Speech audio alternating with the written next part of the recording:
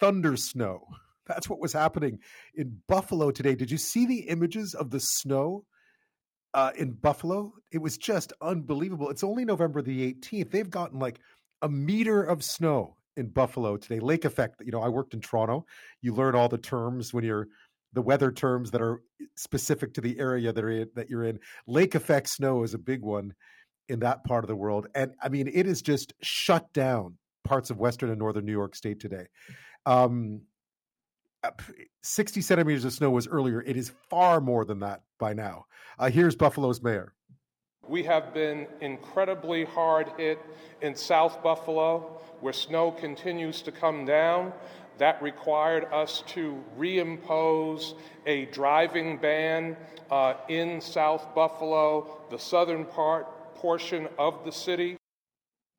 Plows were getting stuck. That's how much. Now, on the Canadian side of the border, not that far away, things really haven't been that bad. But parts of Niagara region are bracing for what could be historic snowfall coming. Now, this happens, we've already seen winter everywhere. We've seen snow everywhere, pretty much. We know what's happening on the prairies in Alberta specifically.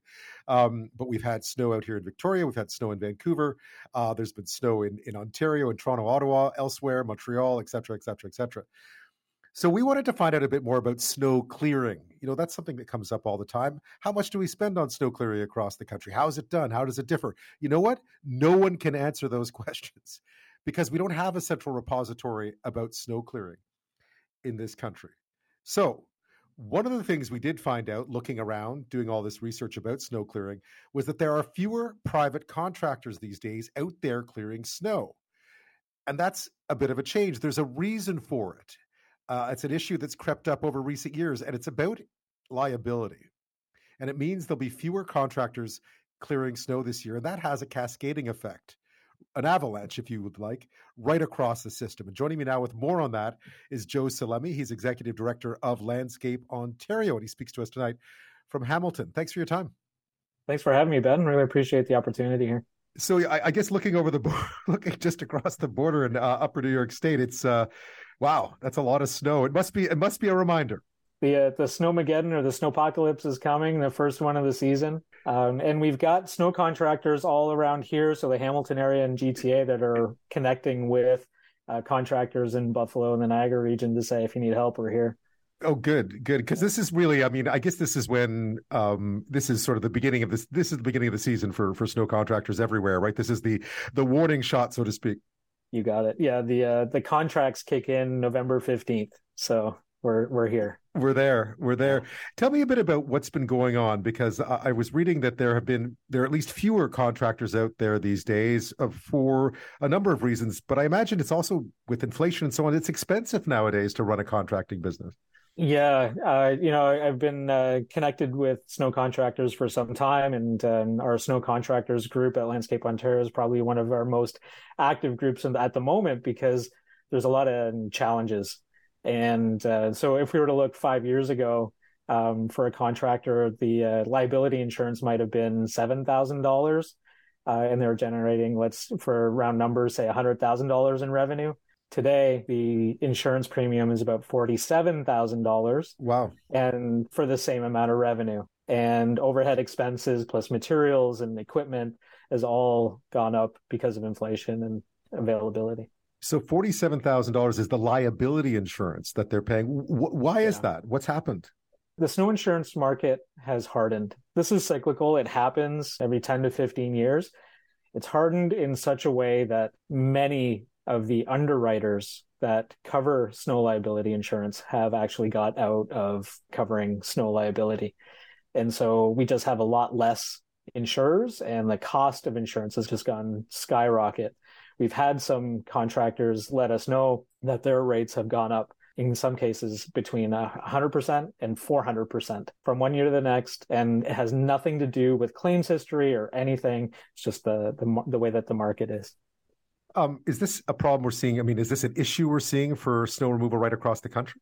The underwriters across the country have done this. So this is something that goes from East Coast to the West Coast and everywhere in between.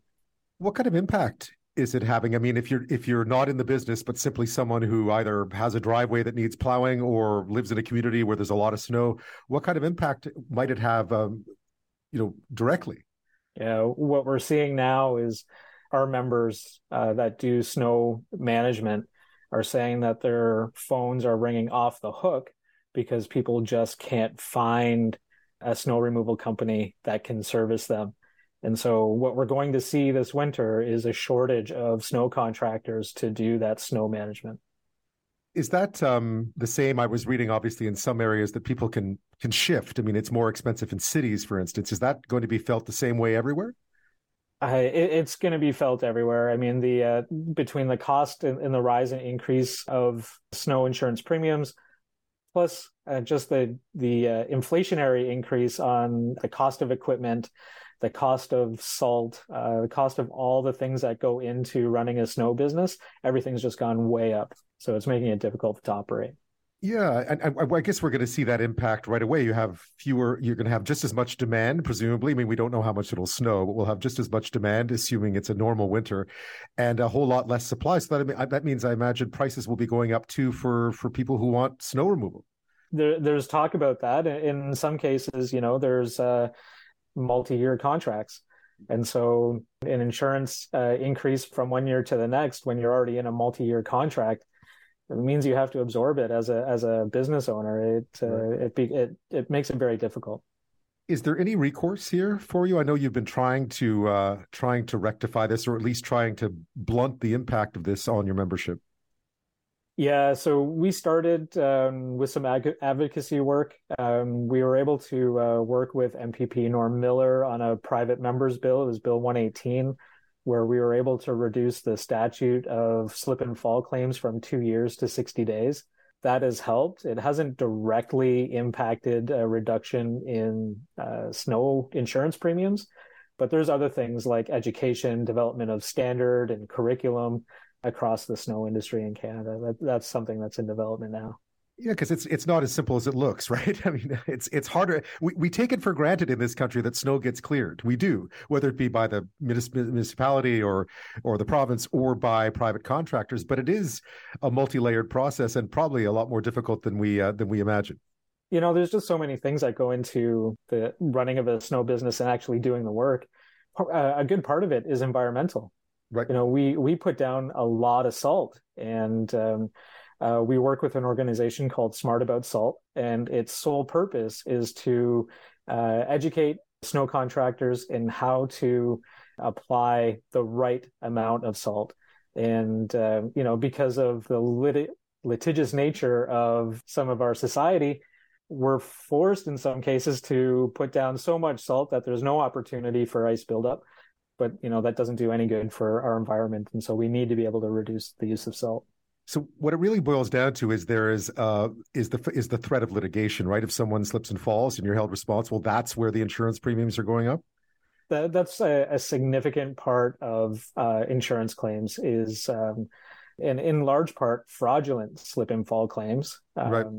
Or slip and fall claims where someone might have been wearing high-heeled shoes in, inclement weather and happened to slip and injure themselves. So the injury is legitimate, but maybe the attire was not.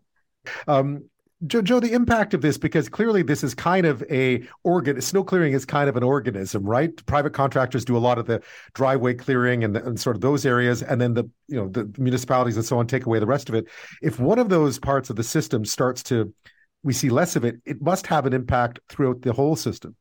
It's impacted throughout the entire system, Ben, because a lot of municipalities will subcontract private contractors to do road clearing and parking lot clearing in some of the municipal facilities. And so there's just going to be a lot less of those contractors available because of the insurance issue. Why is it that, I mean, you look into this a lot. I've been looking for days now, trying to find some sort of central body that could tell us what's going on with snow clearing right across this country. Like, how much do we spend? Who's doing it right? Who's doing it wrong? Who can do better? But it doesn't seem like we have that for best practices, which I find incredible considering just how much snow clearing goes on in this country. Yeah, you think of some stereotypes of Canadians, and it at the top of the list is snow. Yeah, there isn't one central body that kind of organizes snow contractors. It's been left to the landscape trades associations across the country and all connected through the Canadian Nursery Landscape Association. So altogether, all of those provincial associations through CNLA are trying to develop a standard for snow operations and snow management across the country. Has it come a long way? I mean, it looks so similar to what it was. I mean, snow clearing doesn't seem to have changed much since I was a kid growing up in Montreal, where an awful lot of it goes on. But I'm sure there have been advances. We just don't notice them, perhaps. The fundamentals are still there. Snow falls and precipitation falls and freezes, and you have to be able to remove that. What has changed and what has increased is the level of litigation and risk mitigation. So it comes down to just how much we want to mitigate that risk and all the training that we can do for our contractors to help with that, but also as much as we can inform the public and how to handle themselves in inclement weather. Joe, but it would seem like more of a risk to not clear it, right? Wouldn't it? I mean, it's more of a safety risk if you don't clear it than if it's cleared in a way that, I guess what it boils down to is, why are snow clearers, the snow clearance industry, held responsible for ice and snow, right? I mean, that's what it boils down to. And if you don't clear it, the risk is even greater, isn't it? Yeah, Ben, you're hitting on a great point, because it comes down to the contracts that are presented to snow contractors from property owners. Quite often in the contracts, there's hold harmless clauses, but specific to the property owner, not to the contractor. And it's where the contractor will hold all of the liability. Right. So in other words, it's just the passing of the liability to the contractor, which in this country seems, we know the risks of ice and snow in this country very well, and why to be careful and so on. It seems a bit unfortunate that contractors are held responsible for something as let's call it something as irrational, or something that can change so quickly as the way ice thaws and freezes. Yeah, it reminds me of a story I heard with a big box store that was holding the contractor that was doing their property liable for slip and falls that happened inside the store when there was snow. And I mean, the contractor agreed to the contract, but Landscape Ontario has developed a contract that has mutual hold harmless, so that it should be placed on both. There needs to be the due diligence of both the property owner and the contractor together. Yeah, I can imagine the contractor wants that contract, right? It's a great contract to get, and will accept terms that might be a bit tough. Any hope for this improving in the future? I mean, for the time being, it looks like we're going to see fewer contractors out there clearing snow. But any hope that this may solve, at least to rectify itself anytime soon? We're hopeful. Through Landscape Ontario, we've been hard at work over the warm months on developing curriculum and standards and operational guidelines for snow contractors in Ontario. And we hope that will then filter out across the country so that snow contractors can be better at what they do and be able to mitigate that risk as much as they can possibly. I guess for the time being, we're going to have to hope for not too much precipitation this winter. Let's hope. Joe, thank you so much for your time. I really appreciate it, Ben. Thank you.